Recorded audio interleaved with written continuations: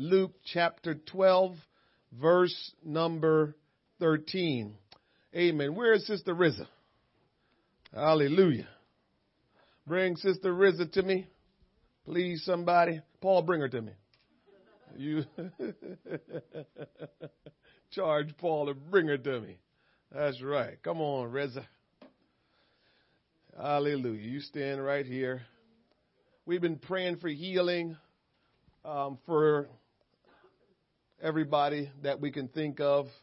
And we want God to touch Sister Rizza. We've prayed this morning already. We're going to pray again that God will touch her body and that by his stripes she will be healed and all the pain will be removed from her body and God will give her strength. Pray with me. Stretch your hands towards Sister Rizza. Let's pray. Father, in the name of Jesus, Lord, by the power of your name and by the authority of your word, I command every ailment and sickness and disease to come out of her body right now, and that the pain will come out of her body right now, and that by your stripe, Lord God, she will be healed, she will be made whole, and she will be free from pain right now.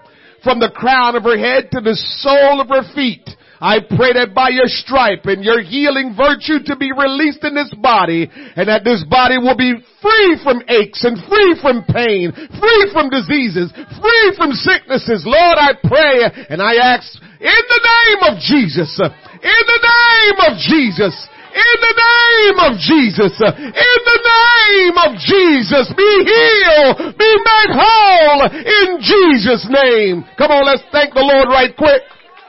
Come on, thank him.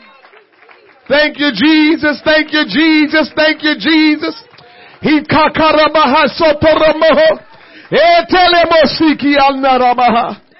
Hallelujah. Jesus, we give you honor and praise. Jesus, we give you honor and praise. Let me tell you something.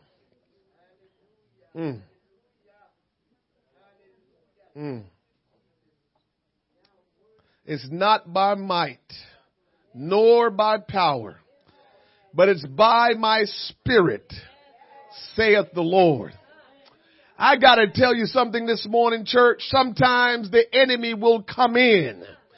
And when he comes in, your flesh become paralyzed. Oh my God. But I'm telling you, greater is he that is in you.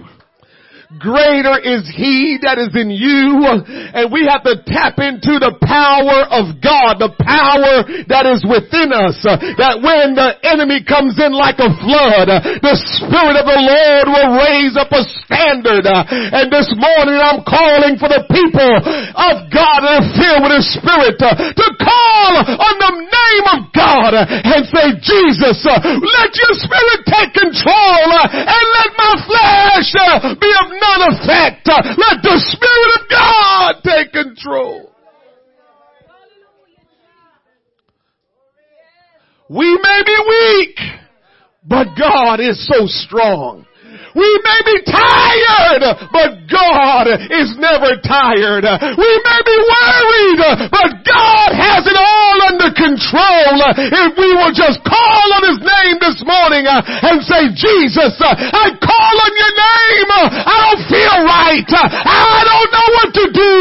Everything seems to be coming against me, but I call on your name, Jesus, that you will rescue me, that you will help me, that you will save me.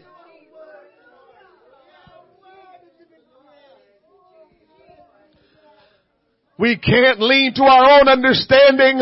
We have to trust in the Lord with all of our heart. We have to trust in the Lord with all of our heart and lean not to our own understanding.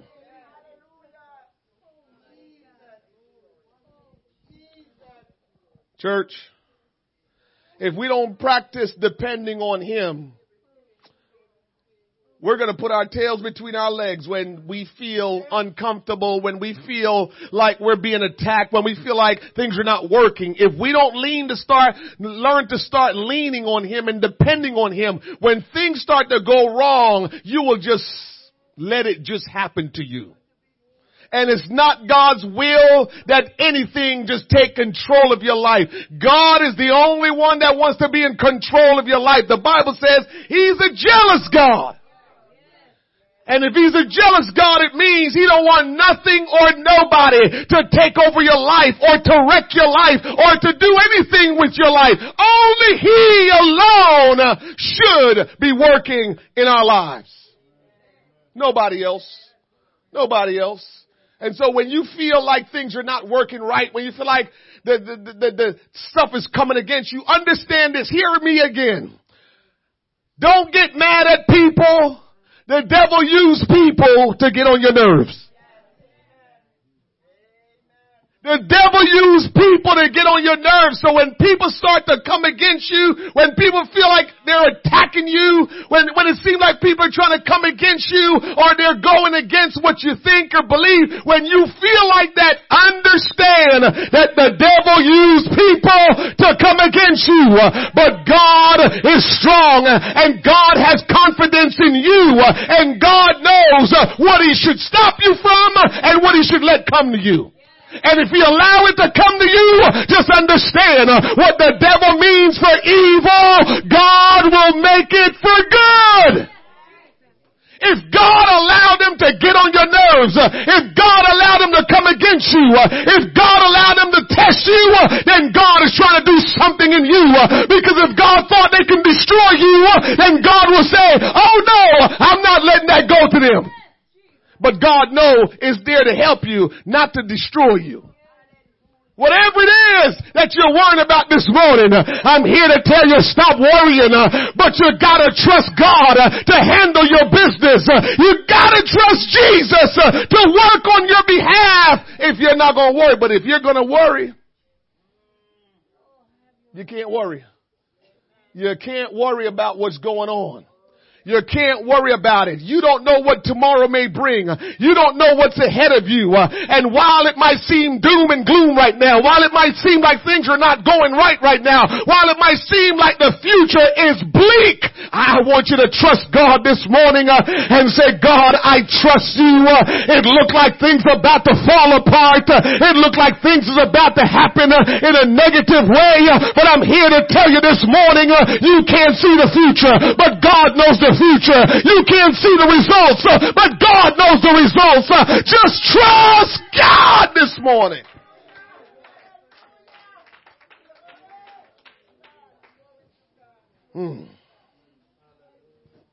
Hallelujah.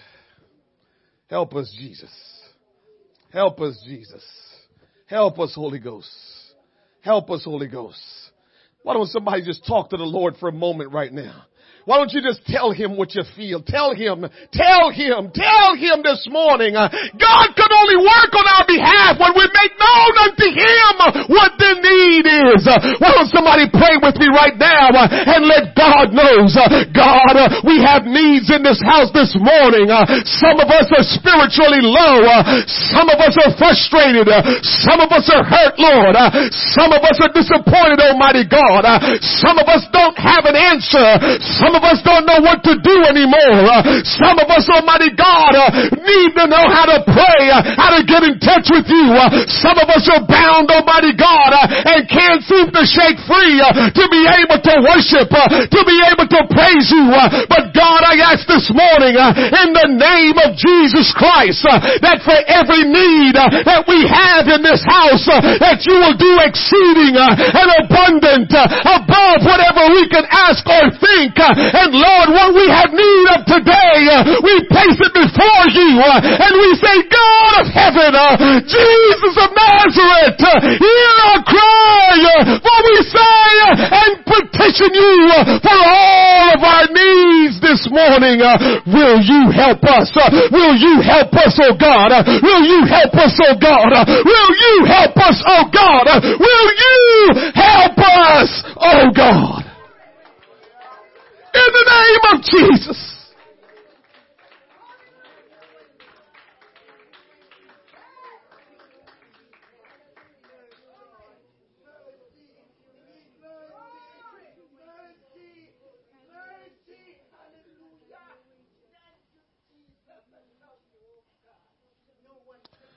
Luke chapter 12, verse 13.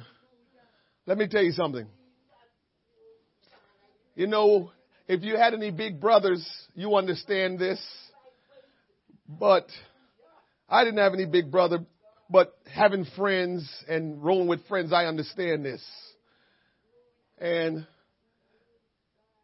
you know, when you have someone that was older and they were bad, you can trust that they will always defend you. And that when you get in the jam, you can always call for your big brother, or even for some big sister, for some your friends, your rolling partner. You can call and says, "Come on, I need help." And church, I want you to know I'm on your side.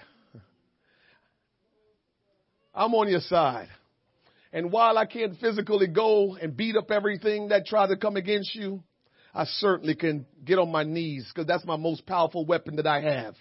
And I certainly can get on my knees and pray and come against everything that's coming against you. I certainly can pray and ask God to help you. And everything that I sense in my spirit this morning, I'm just calling on the name of the Lord for you. Because days I stand here and I worry about you, and I don't have the answer, and I can't fix all the problems, but God can. God can. And I'm going to stand here every time I can, and I'm going to stand in the gap for you and call on the name of Jesus for you. Because it's God's will for you to walk in your purpose and to walk in the plans and promises of God. And so I stand here today, this morning, just uncomfortable in my spirit, because whatever is coming against you, I'm coming against it this morning. I'm not having it this morning, and I get tired of the enemy getting the best of the people of God. And so this morning, I'm just fighting in the spirit to let God's will be done for you. Luke chapter 12, verse number 13, the word of the Lord says, "And one of the company said unto him, Master, speak to my brother that he divide the inheritance with me. And he said unto him, Man, who made me judge or divider over you?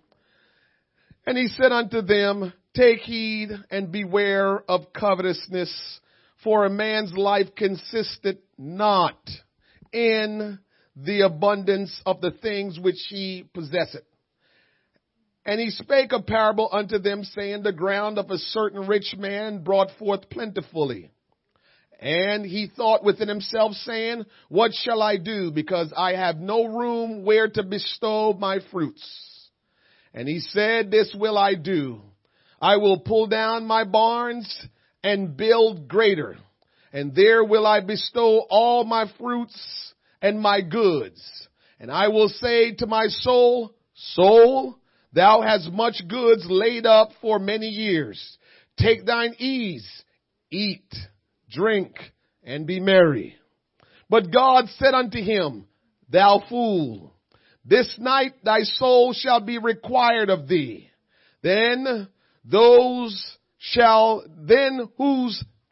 those things be which thou hast provided? So is he that layeth up treasure for himself and is not rich toward God. I want to entitle the message today, Rich Toward God. Rich toward God. You may be seated. Most of us today who are earning a living are doing so to be sure we have food to eat. We have clothes to wear, a place to live, pay our bills, and to be sure our family has the same as well. Eventually we eye retirement and put some energy and focus toward that. In other words, we earn a living to be sure we care for our immediate needs and our future needs. While we want to be wise in our stewardship, to be sure we can take care of our immediate needs and our retirement financial comfortability, we must be careful that we do not become consumed with such a lifestyle.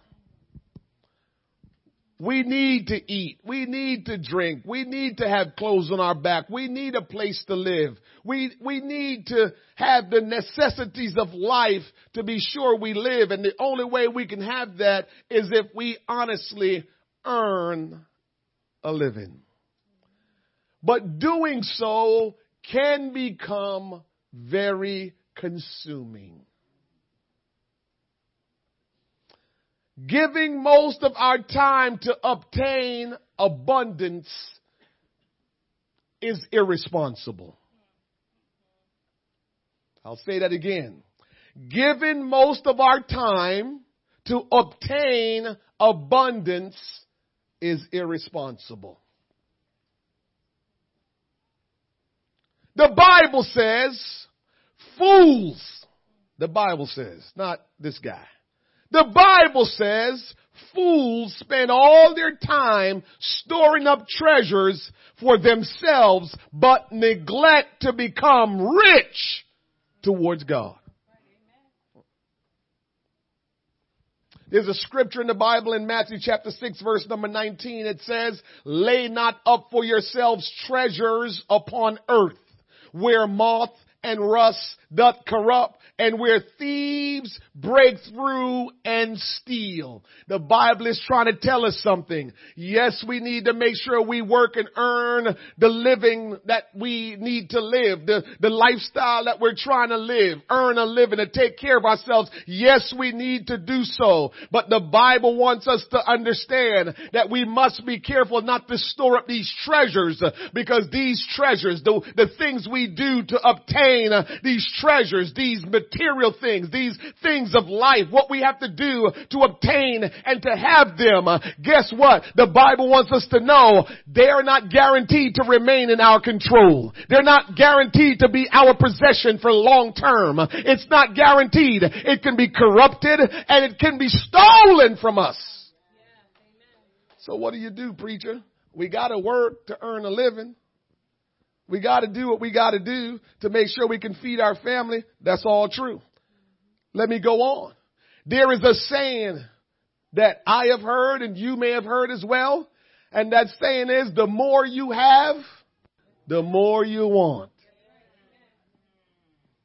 I've also come to discover also that I can also say the more you have, the more you will need to maintain what you have. Some of you know what I'm talking about. You start obtaining stuff and now you start needing. I never forgot the great story I heard Mike Tyson told. And Mike Tyson told that he didn't think about this because Mike Tyson went broke. But at one point he made more money than anybody else, but he went broke. And so one of the stories he told was he bought this really nice big house that he enjoyed.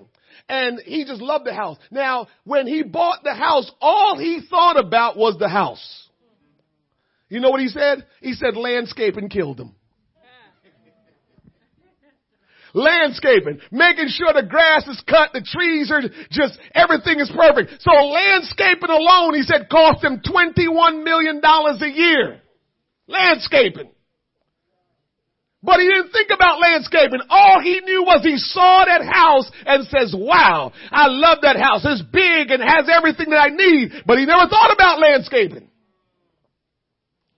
So he had to do what he had to do to not just buy the house, but to maintain the house. And so the more we have, the more we're going to need to maintain what we have. If not, we're going to lose it.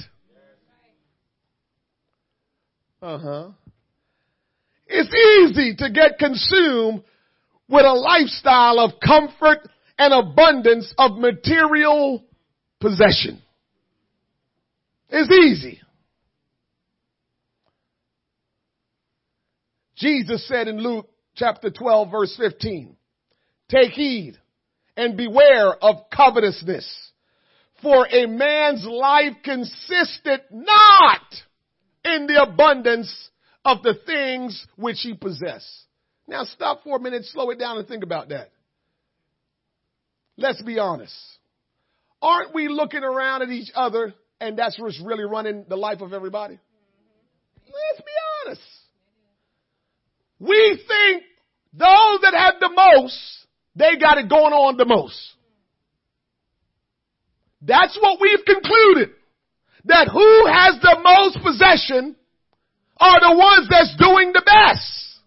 And so we all need to try our best to get the most possession so we can see what position we fall in trying to have a lot of possession. Where's our position? And here comes Jesus. Here comes the King of Kings, the Lord of Lords, the Creator of all things, the one who is the Almighty, the one who is coming back for us. Here comes Him saying, take heed. Beware of covetousness, which is greediness or desiring other people's stuff. He said, take heed. For a man's life consisted not in the abundance of things which he possessed. And so we go around and we start saying, Bezos. We start calling all these rich people names. And they are the focal point of what we talk about material things. And you know what we're saying? Man, I know I will never catch up with him, but let me store up and have my own little riches. Let me do what I gotta do to store up and have my own little riches, because in actuality what we're doing is we're following after them. And Jesus is saying, no, your life cannot consist in abundance of material things. When are we going to start looking at our life and say, what's going on here? We would be wise to assess our life to see if what we possess is due to our greed or what we see others with and desire to have those things for ourselves. Because we're kind of really teetering on those two. We're either trying to heap up material things to say, I got a lot. Or we see people with stuff that we're saying, I want that too. That's kind of where we're teetering. That's kind of how we're living our lives. But I'm glad that you're here today, church. And because you're here today, I'm just going to assume 100% that you're trying to find a way to live right, to do what God want to do in your life, to fulfill your purpose for why you were created. I'm just going to assume 100% that you want to do what's right before God. And what God is saying is we can't trust and live our lives just thinking about how much material things we can possess and store up. We can't do it, church. Will you hear what I'm saying today? Will you hear what I'm saying today? We're here today to hear from heaven. We're here today for God to work in our lives. We're here today to find out the real purpose and meaning of life and who we are and who He is and why did we come here? How did we get here? We're here today for that. And so, let's be honest with ourselves today. I'm preaching to everybody, even the preacher. I'm preaching to the preacher this morning. Because God ain't no respecter of persons. And what God is trying to get us to do is be rich towards Him.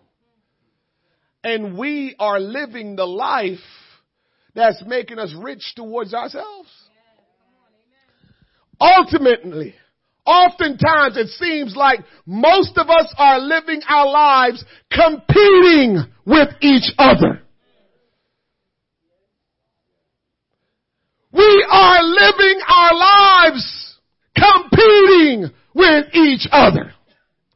You got that, so I'll get this. You got that, I'll get one like that, but better.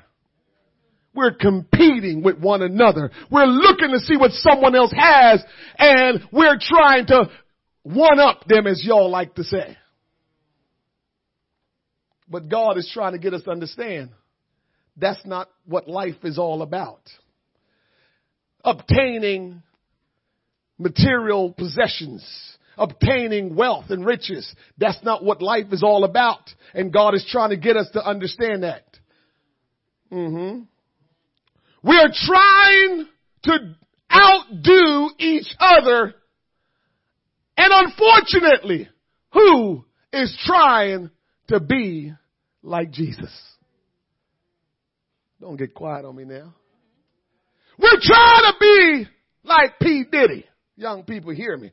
We're trying to be like Jay-Z. We're trying to be like all these celebrities. We're trying to be like all these accomplished people. But who is trying to be like Jesus? Who is trying to be like Jesus? Who is mimicking their life after Jesus? Who is looking to Jesus for answers? Who are we looking to and who are we trying to be like?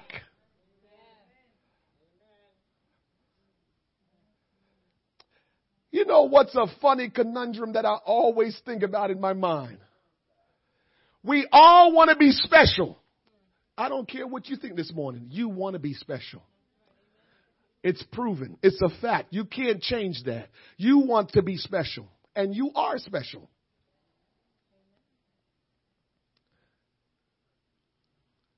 Do you think trying to be like someone make you special? So why do we do it?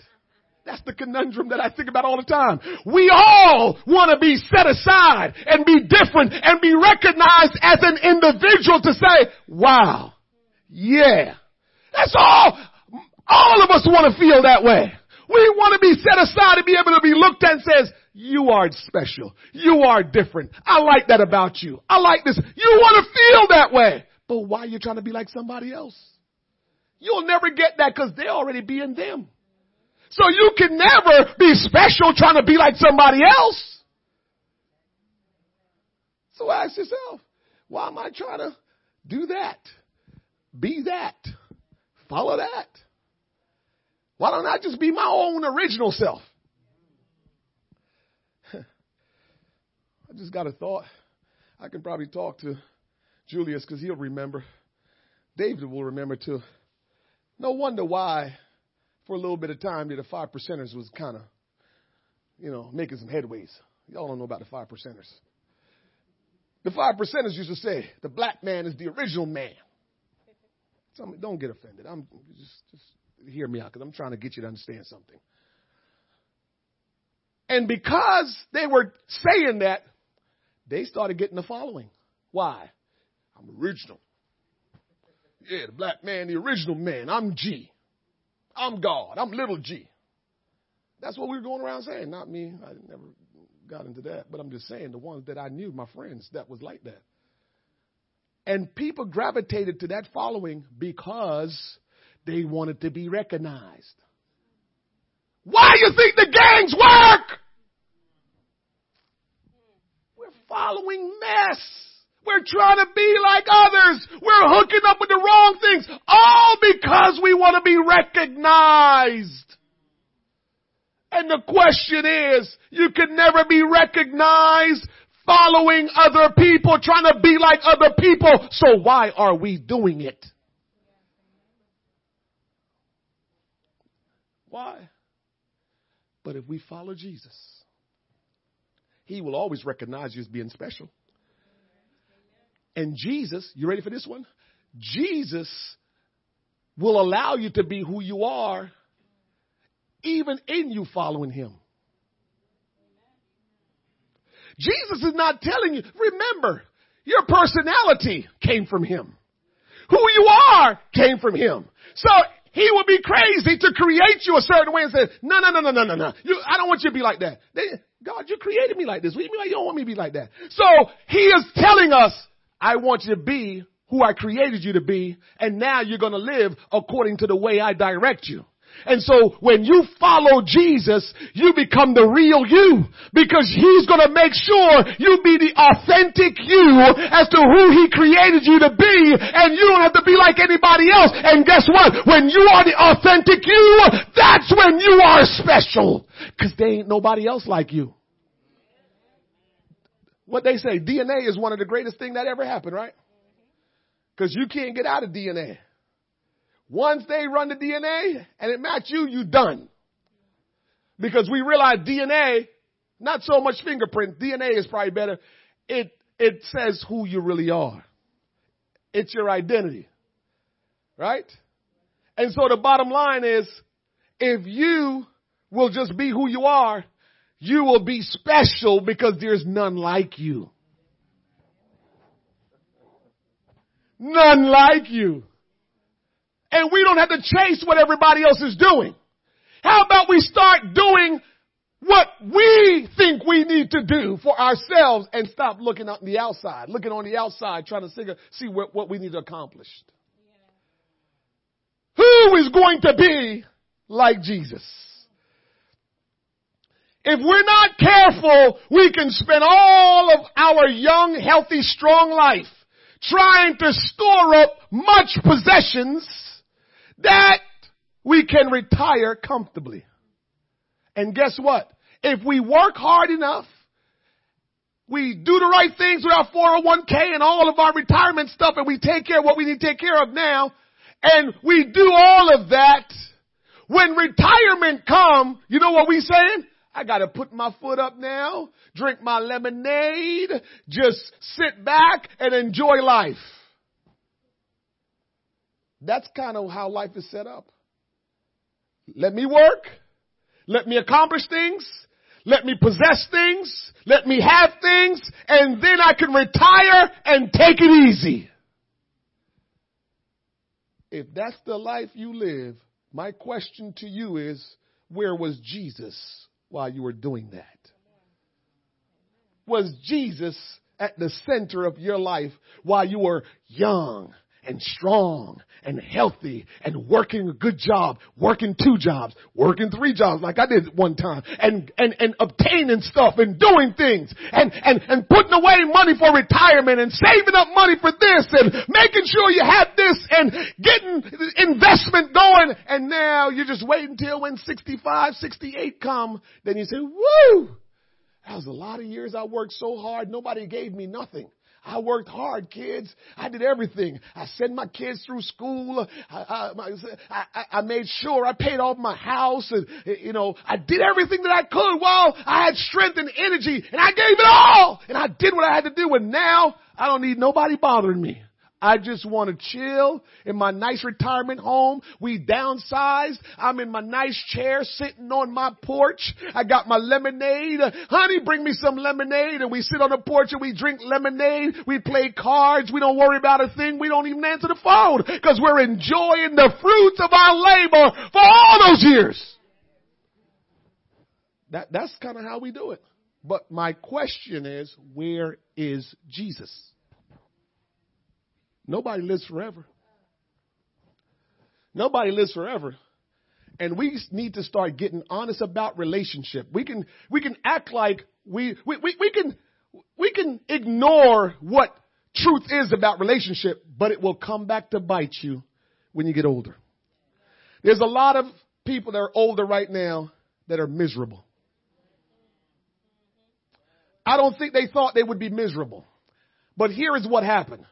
They were so single-mindedly focused on what they had to do as a person to work and accomplish and do what they had to do, and they did all of it, and they retired, and now they're lonely. Because you can't beat what God called you, what God created you to be. You cannot be anything other.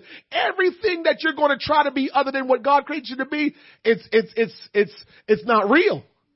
And at some point in time, you're going to have to deal with reality.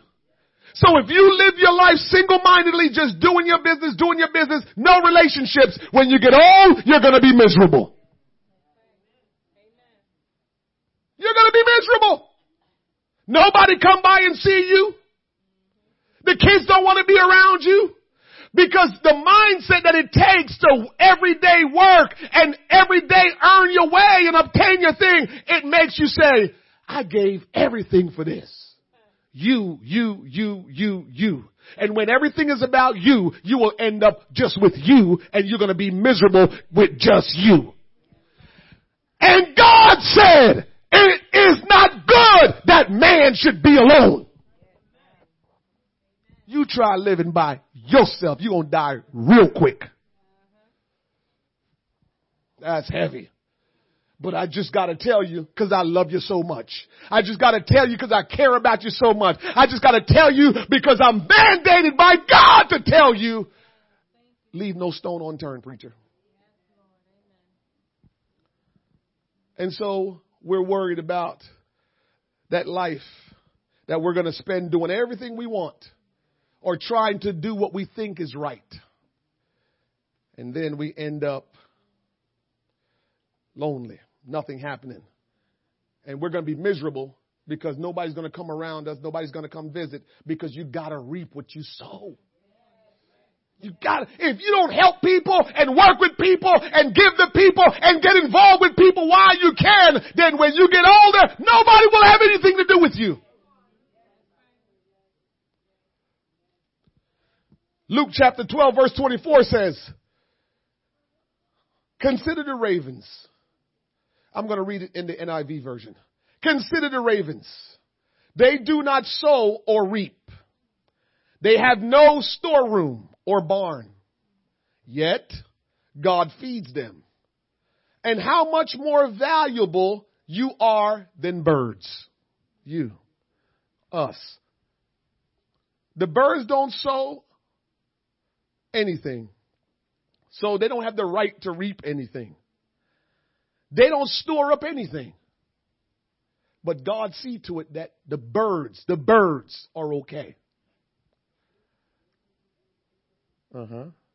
Then God says, how much more valuable are you than birds? You think if I do that with the birds, I'm not going to take care of you? Who of you, by worrying, can add a single hour to his life? Try add some time to your life. You think you can by eating healthy, drinking green tea?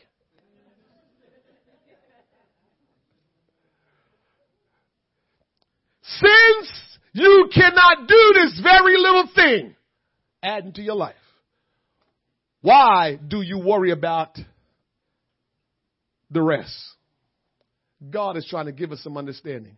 Since you can't prolong your life, why are you going to worry about all the other stuff? Because what God is trying to get us to understand is we can store up all we want. But you may not wake up the next day. Then what was that all about?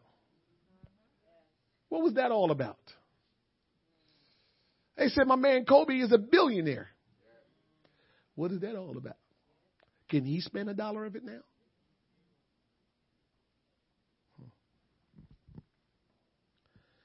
If we're not careful, we can spend our lifetime here on earth building our own kingdom all for nothing.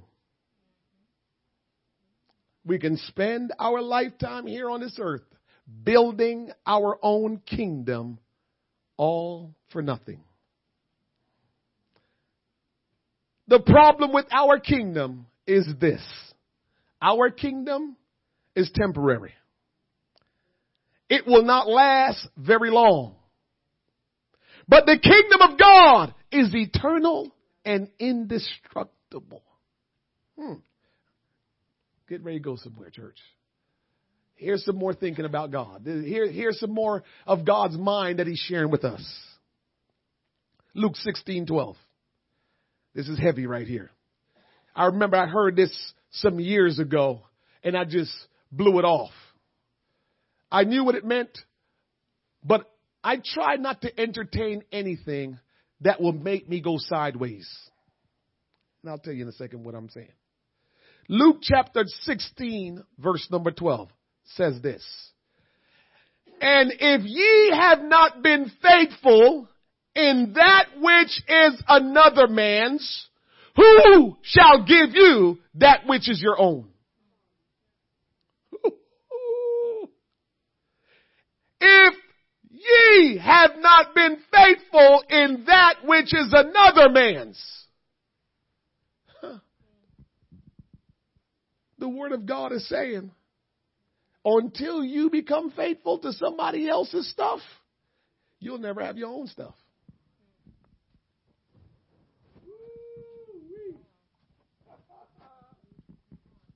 Yeah, I remember hearing that some years ago. And it hit me because I knew what it was pertaining to. So I'll share the mind of Wayne a little bit with you. So being in church, before I was pastoring, I knew some things, and I was just serving the Lord. And I knew when the Lord started showing me that he was going to call me to this position in ministry. But I always try to deny it. That's one of my issues. I just try to ignore it. I always try to push it aside. I didn't want to deal with it. I will always hear it, and I always try to push it aside. I never wanted to deal with it because here's my thinking, how my mind works. I don't want anything to sidetrack me from the moment. I never want anything to sidetrack me from the moment. And if you keep hearing all of this stuff and all of that stuff, if you don't stay focused on the moment, you will be pulled to the left or pulled to the right. So whenever I hear things, I would say, Lord, get that out of my mind, because I didn't want to be sidetracked. But I knew that God spoke to me that day. And what God was telling me was, Wayne, you've been faithful over another man's business. That was one of the moments that marked it. And I said, man, God, you keep on opening up my understanding as to what you're getting ready to do. And I try my best to just ignore it. But he would bring that one back.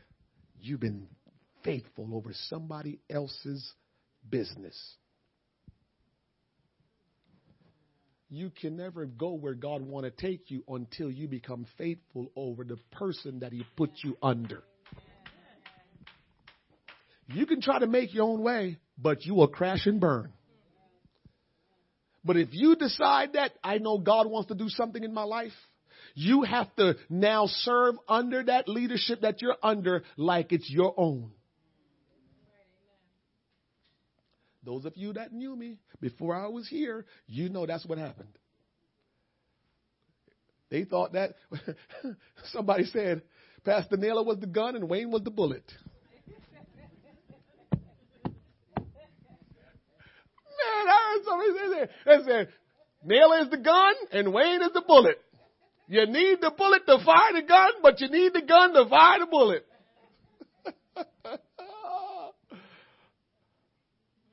My point is, we have to be faithful to somebody else's vision.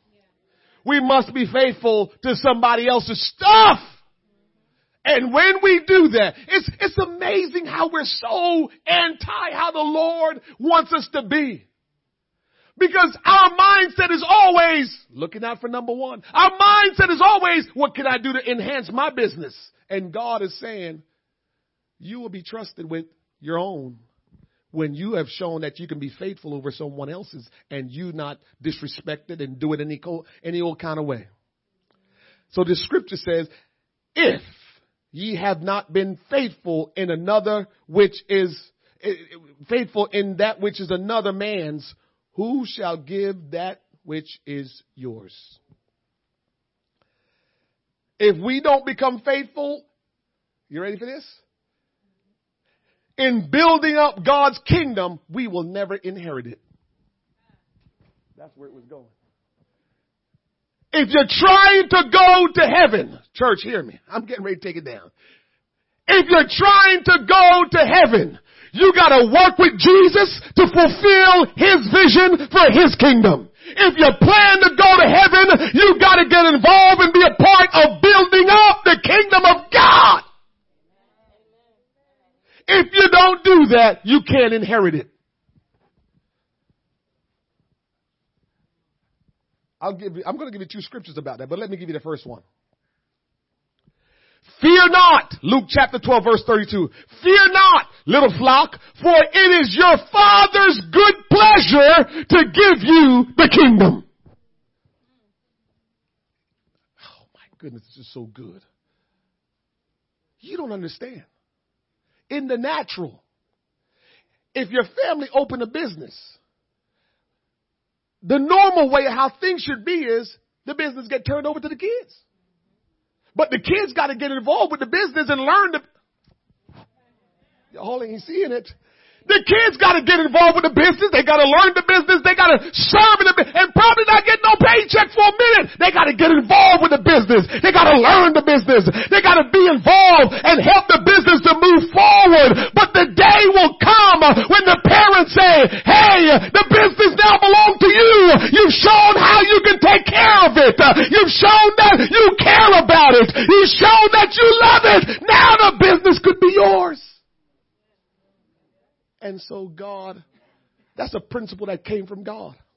And we don't even realize it. So what God is saying, Larry, is heaven, yeah, it's my kingdom. But don't worry about it. I'm God. I'm your Father. Labor with me to advance it. Labor with me to make sure my will is being done. Labor with me so it will be all good. Because when you do that, I'm turning it over to you. Oh, that don't get y'all excited. Oh. So many people want to inherit the kingdom of God, but don't. How you think you're going to? God is it's a bad God, man. How you think you're going to be able to handle something if you don't learn to know it? How you going to be in the kingdom and do what you got to do in the kingdom if you don't learn the kingdom and the principles that govern the kingdom? We all want the inheritance of the kingdom, but do not know how to take care of it, but don't understand what the kingdom is all about. But when we get involved, when we learn, when we understand our purpose and our role and how we fit in the kingdom, then we will begin to grow. Then we will begin to have a passion, a desire, a love for the kingdom, and then the king of the kingdom can turn it over and say, it's yours, daughter. It's yours, son. All those years you labored, all those years you fought, all those years you cried, all those years you went to church service, all those years it was worth it because now the kingdom is yours.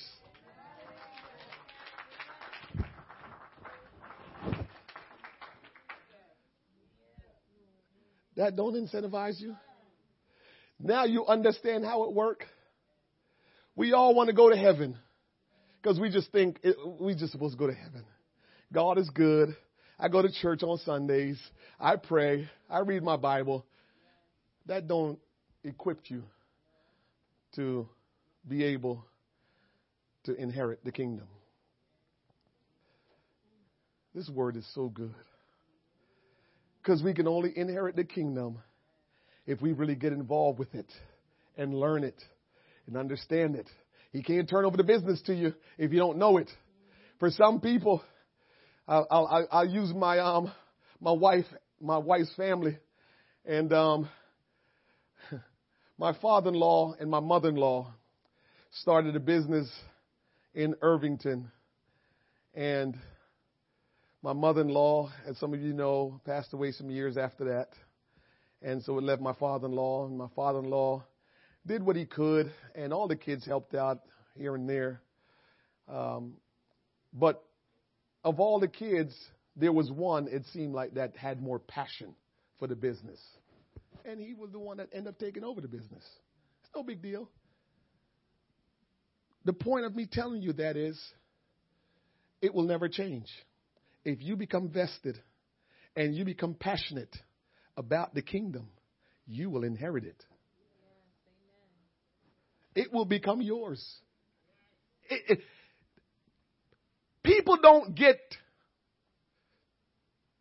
turn around and say, you can't come to heaven.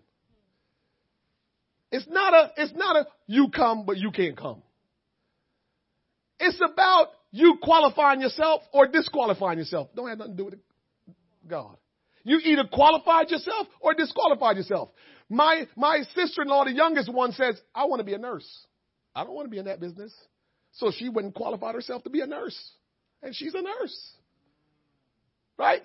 Everybody had their thing that they wanted to do, but running the store up there, only one wanted to do it. As a matter of fact, my brother-in-law, the oldest one, he had a good job and he quit it. See, I'm going to take care of this. Because he had a passion for that. And so when you have a passion for the kingdom, automatically you inherit it. If you don't have a passion for it, you don't want to have nothing to do with it. Here's the caveat though. But when that day comes and you have to give account for your soul, guess what? Keep on walking. Keep on walking.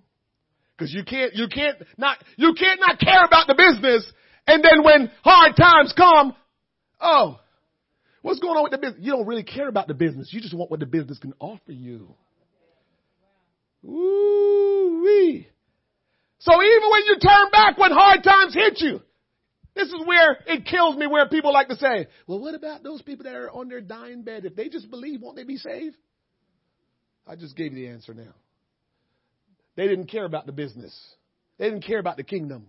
But now that they're dying and they need the king of the kingdom to help them, they only want his help. They don't want nothing to do with his kingdom. And we cannot inherit the kingdom of God unless we care about it, unless we love it, unless we have a passion for it, unless we get involved and work in it. If we don't do it, we can't inherit it. You can't fool God. We cannot fool God.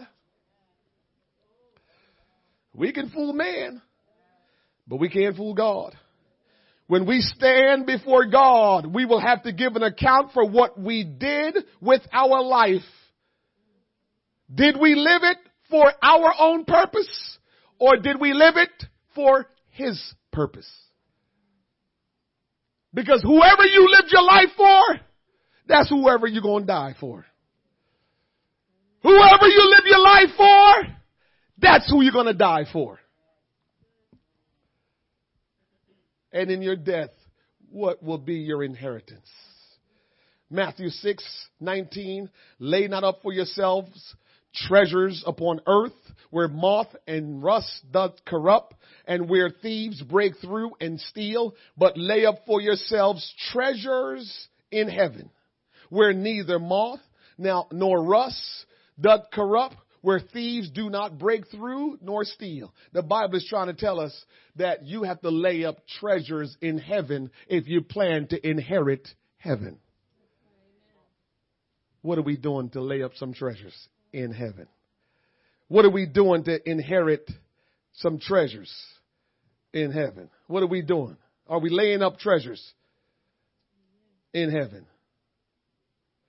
How do we do that?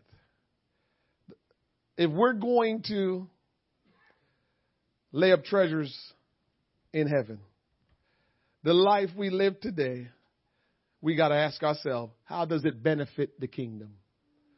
The life you're living right now and moving on from today, how is it benefiting his kingdom? Because who you live for will be who you die for. How do you demonstrate the love of God to others? Have you told somebody about Jesus? Did you ask God to use you to lead someone to him? Did you worship him today? How are you serving in his kingdom? Do you show love to your enemies? Do you bless them that curse you? Do you do good to them that hate you? And pray for them which despitefully use you and persecute you. Are you faithful to Christ? Which would make you faithful to his purpose and mission? Stand with me. I'm going to finish up here. James, final scripture. James, chapter 2, verse number 5. The Bible says, hearken, my beloved brethren, had not God chosen the poor of this world, rich in faith? Listen to me. God is not expecting, and God is not wanting you to go around being a pauper, being busted and disgusted, have nothing. That's not what he's saying. If you notice most of the readings that talk about material things, it used the word abundance. I want you to remember that. It used the word abundance. And so I don't want you to believe that God don't want you to have the necessities. Don't want you to have what you need, because he does, and he will provide it for you. But what he's saying is, when you start to get to the level of abundance, it will consume you. When you start to get to the level of abundance, you're now serving yourself. you're now living to benefit your life. You're now living to build up your kingdom when it gets to the level of abundance. And so God is saying, had not God chosen the poor of this world rich in faith? And so what God is trying to tell us is when we're not consumed and concerned about abundance, we will be able to obtain faith. We will be able to now look for the things of God. We will now be able to get involved with the things of God because we're not consumed by abundance. He has chosen the poor of this world, rich in faith, and heirs of the kingdom which he had promised to them that love him. If we say we love God, we can't not do anything concerning what he desires. We gotta be honest with ourselves, church, and start pushing ourselves. We have a will. God gave us willpower. And we can will ourselves to do things we don't feel like doing. So we got to know what is right according to God and will ourselves to do it. Not wait to feel good to do it. Because if you wait to feel good to do it, you may never feel good to do it. You have to will yourself to do it. And so when it comes down to the things of God, you got to ask yourself, am I doing what I'm supposed to do? If I claim I love him, what am I doing? I say it all the time. You will not put up, most of you, will not put up with somebody saying they love you, but never show it. I don't know who's putting up with that. But we are so crazy to think, well, God will put up with that. Because that's what we're really essentially saying and doing when we don't do the things that please God, when we don't get involved in building up the kingdom. In essence, what we're saying is, well, God is so good and he's so loving that I don't have to do anything and he will still be okay with me. He already told you what love is. If you love me, keep my commandments. So I don't know how we get through that because you might say it's love and God is going to say, tell me how that is love when I already said, if you love me, keep my commandments. So how you're going to know you love him is how you keep his commandments. And if you're not keeping his commandments by getting involved in serving and having a passion and helping him to build up his kingdom that he's planning to give to you, then what are we going to say to him? He wants you to get involved with him so he can just turn it over to you. What are we worrying about, church? What are we seeking after? What are we trying to understand more of? What do we need to do? What needs to happen for us to make that decision, to will ourselves to obey, to get involved every day of our life? Every day of our life. Every day of our life to get involved and live this life that God has called us to. God wants the best for you. And so he's calling you to that life. And the question is, what are you going to do about it? Because God is not going to force it down your throat. He's not going to make you. But he's calling you to it because he wants you to get involved with your inheritance. He wants you to get involved with what he's going to turn over to you. My God, my God, my God. We go to a lot of foreign countries. You see it a whole lot with even foreigners that come to America. You see when they start a business, always, most of the Chinese restaurants you go in, if it's a Chinese restaurant in a neighborhood, you watch their kid grow up. If it's a Chinese restaurant in a neighborhood, you watch their kid grow up. Because you saw the kid small, baby, on the chairs, till before you know it, the kid cooking or working the register. Then before you know it, the kid grow up. Before you know it, the kid going off to school. And smart as smart can be because they got involved young. See how it works? I don't know what's wrong with us. I don't know why we don't get our stuff going and get involved. I don't know. And maybe that's why we won't get involved with God's kingdom. Because we got a problem with it. Maybe that's why in the foreign country we're seeing more people respond to the gospel, because they understand the concept better than we understand it here in America. Because we're so single-mindedly. We're so selfish, and because we can gain our own stuff in America, we just single. When you go to a foreign country, you can do nothing by yourself. You better be ready to work with somebody. You better be ready to pay somebody off. You better have your army of people ready to work. But you can't go to no foreign country and talk about by yourself you're going to get it done. I heard years ago that this Chinese family went and opened a Chinese restaurant in Jamaica. And, they started out and they started doing their thing. And one day, one of these dudes in Jamaica, one of these bad dudes in Jamaica went and looked around and didn't see one Jamaican working in the place. He turned around, Miss Achin, if I don't see a Jamaican person here tomorrow, now burn down this. He said, I'm burning it to the ground. If I don't see one Jamaican working in here. Next day he come back. Guess what? A Jamaican person was working in there. A Jamaican person was working in there. That's funny, but I'm telling you, in foreign countries, you can do nothing by yourself. You better get people involved. Because if you don't get it involved, even people in their own will break it down. How you going to try to make money all by yourself? We all broke here. This got to be shared. Only in America we can be selfish like this. You can't be like this in a foreign country. They shake you down quickly.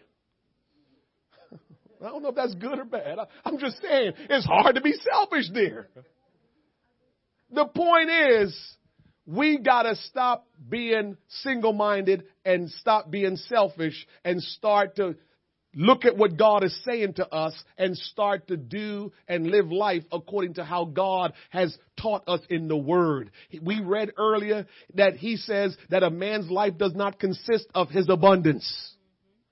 We read earlier that God is going to turn over the kingdom to us that love Him. But if we love Him, what we do is we get involved with advancing the kingdom. And when we get involved, it means He can trust us to take control and do right by it and never have to worry about us because we love it. And we had given our life for it. So if you're going to inherit the kingdom of God, you got to invest in the kingdom of God. I don't know what to tell you. I don't know what else I can say to you. I just know we got to figure out a way to change something about us.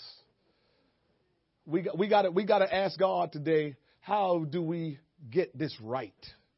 How will something change in us that we will see this thing the right way?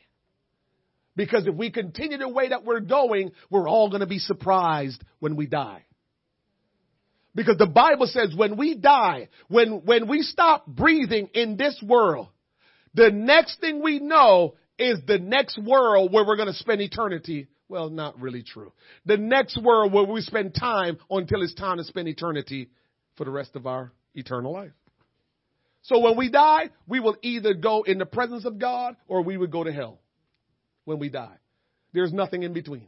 We go to hell or we go in the presence of God. And that's where we go until the rapture.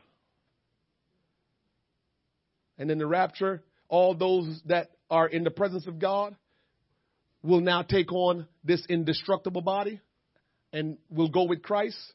And those that were in hell eventually will be cast in the lake of fire. So when we leave here, we don't have any other negotiating skills. We don't have any other way of trying to make this work. We don't. So either we're going to make it right here on earth or we're going to be quite surprised when we open our eyes the next time. And listen to me.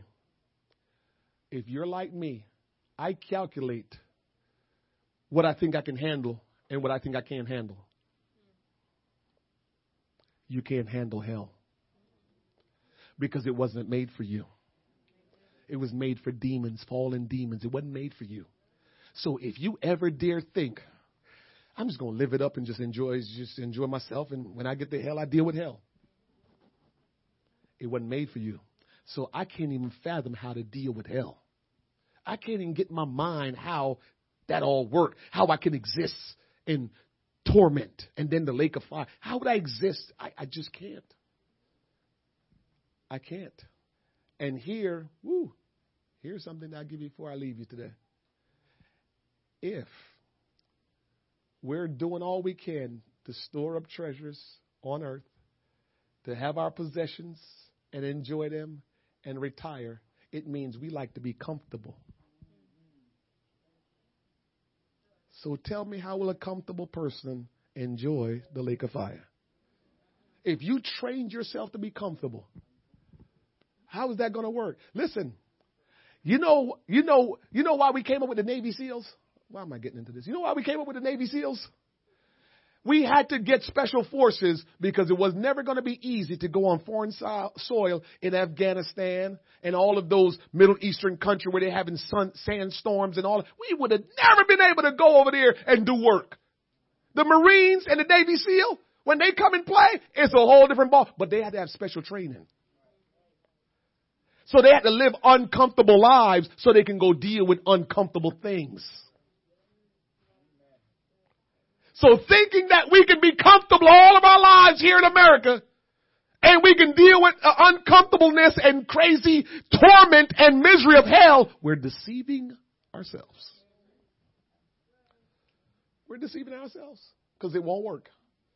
And you will only know when you get there, and can't nobody help you. Because the Bible said there's a great gulf fix in between heaven and hell. Wherever you end up, you're going to be there for eternity because there can't be any crossing. You can't cross in and go over to hell, and you can't cross in and go to heaven. Once you go to that place, all she wrote. Rich towards Christ. We need to build up some riches towards Christ. What are you doing to build up riches towards Christ? The effort that you have put into your job, to your earning, to your material things. How much will you put in to be rich towards Christ? Can I also tell you this? Maybe I didn't mention this in the whole thing. If God allow you to obtain riches, the question you got to ask yourself is, what is that riches or those riches doing? Take care of you or take care of you and others? God never gives us anything for it to just be ours only. He even allowed the gifts of the Spirit to work in our life so we can be a blessing to others. So if you ever think that what you have is just for you, you're making a mistake. God never entrusts you with abundance for you to just say, look at what I have. He's trusting you with abundance to help to build up the kingdom. Let's pray. Father, in the name of Jesus Christ, Lord, move on us.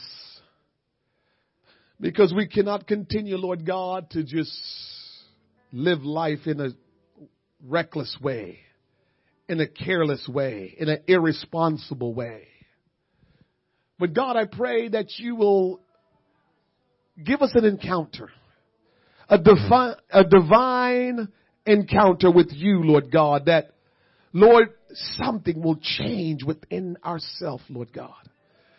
Lord, me or any one of us here today, we can't just continue to gather together and not experience change in our inward part. Oh, I hear the voice of God. I want to change you. I want to change you. But you have not given me the opportunity to change you. You've hid from me. You have rejected me. You have not accepted me. And you're not allowing me to work in your life until you give me this opportunity. Until you open your heart to me. Until you obey me. Until you trust me. Until you do what I command you. I can't change you. I can't do what needs to be in your life until you surrender to me. Until you begin to look to me. Until you worship me. Until you call on my name sincerely and offer up the sacrifice of praise.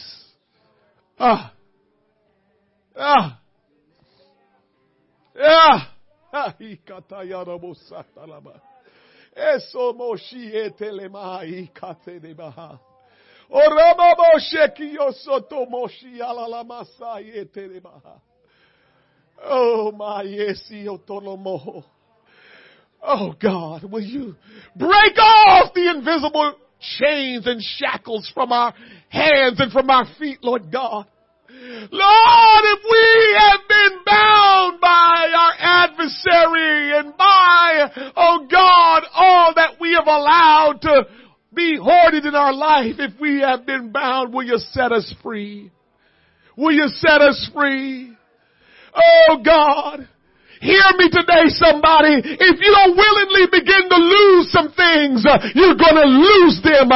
All without you having control of how you will lose them. If you don't begin to give willingly and freely, if you don't begin to invest in others and do the will of God and help to advance the kingdom of God, you're going to begin to lose those things that have been dear to you.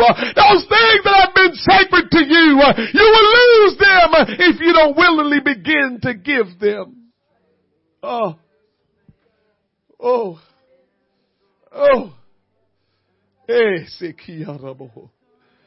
God, whatever you want to do, will you do it, Lord? Will you help us, Lord? Will you move on us, Lord? Oh God, that we will not be deceived, that we will not miss out on eternal life, and we will not, Almighty God, be bound. Father, help us today, that as we leave this place, Lord God, we will no longer be able to stay in that same mindset. But Lord, there will be a holy, oh God, uncontentment that will grab a hold of us. There will be a divine uncontentment that will move upon us. That Lord God, we will begin to give all of ourselves to you. Oh, for your sake, for your purpose. Lord God, I pray that you will move on this church, Lord God. That Lord, we will be a people that will awaken out of our sleep. And we will be a people that will say yes to your will and yes to your way. And we will be a people that will say, God, whatever you want me to do, that's what I'll do. Whatever you command me to do, that's what I will do. Oh, God, we love you. Teach us how to love you. Teach us how to love you. Teach us how to live for you. Teach us, Almighty God. Oh, hallelujah, hallelujah, hallelujah. Hallelujah, hallelujah, hallelujah, hallelujah, hallelujah. Hallelujah, hallelujah, hallelujah, hallelujah. Somebody, will you just lift your hands and be truthful and be transparent and be honest and be forthcoming and be true to God today and say, God, I hear your word. Now command me. I believe God has spoken to every heart in this room this morning. There is not one person standing here, including myself, that God has not spoken to. Now God wants to know, what will you do now that he has spoken to you? Now what will you do? In the name of Jesus. In the name of Jesus. In the name of Jesus. In the name of Jesus. Oh, hallelujah. Oh, hallelujah. Somebody thank the Lord right now. Somebody just thank the Lord right now. Just come on, open up your mouth and say, thank you, Jesus. Come on, open up your mouth and say, thank you, Jesus. Open up your mouth and say, thank you, Jesus.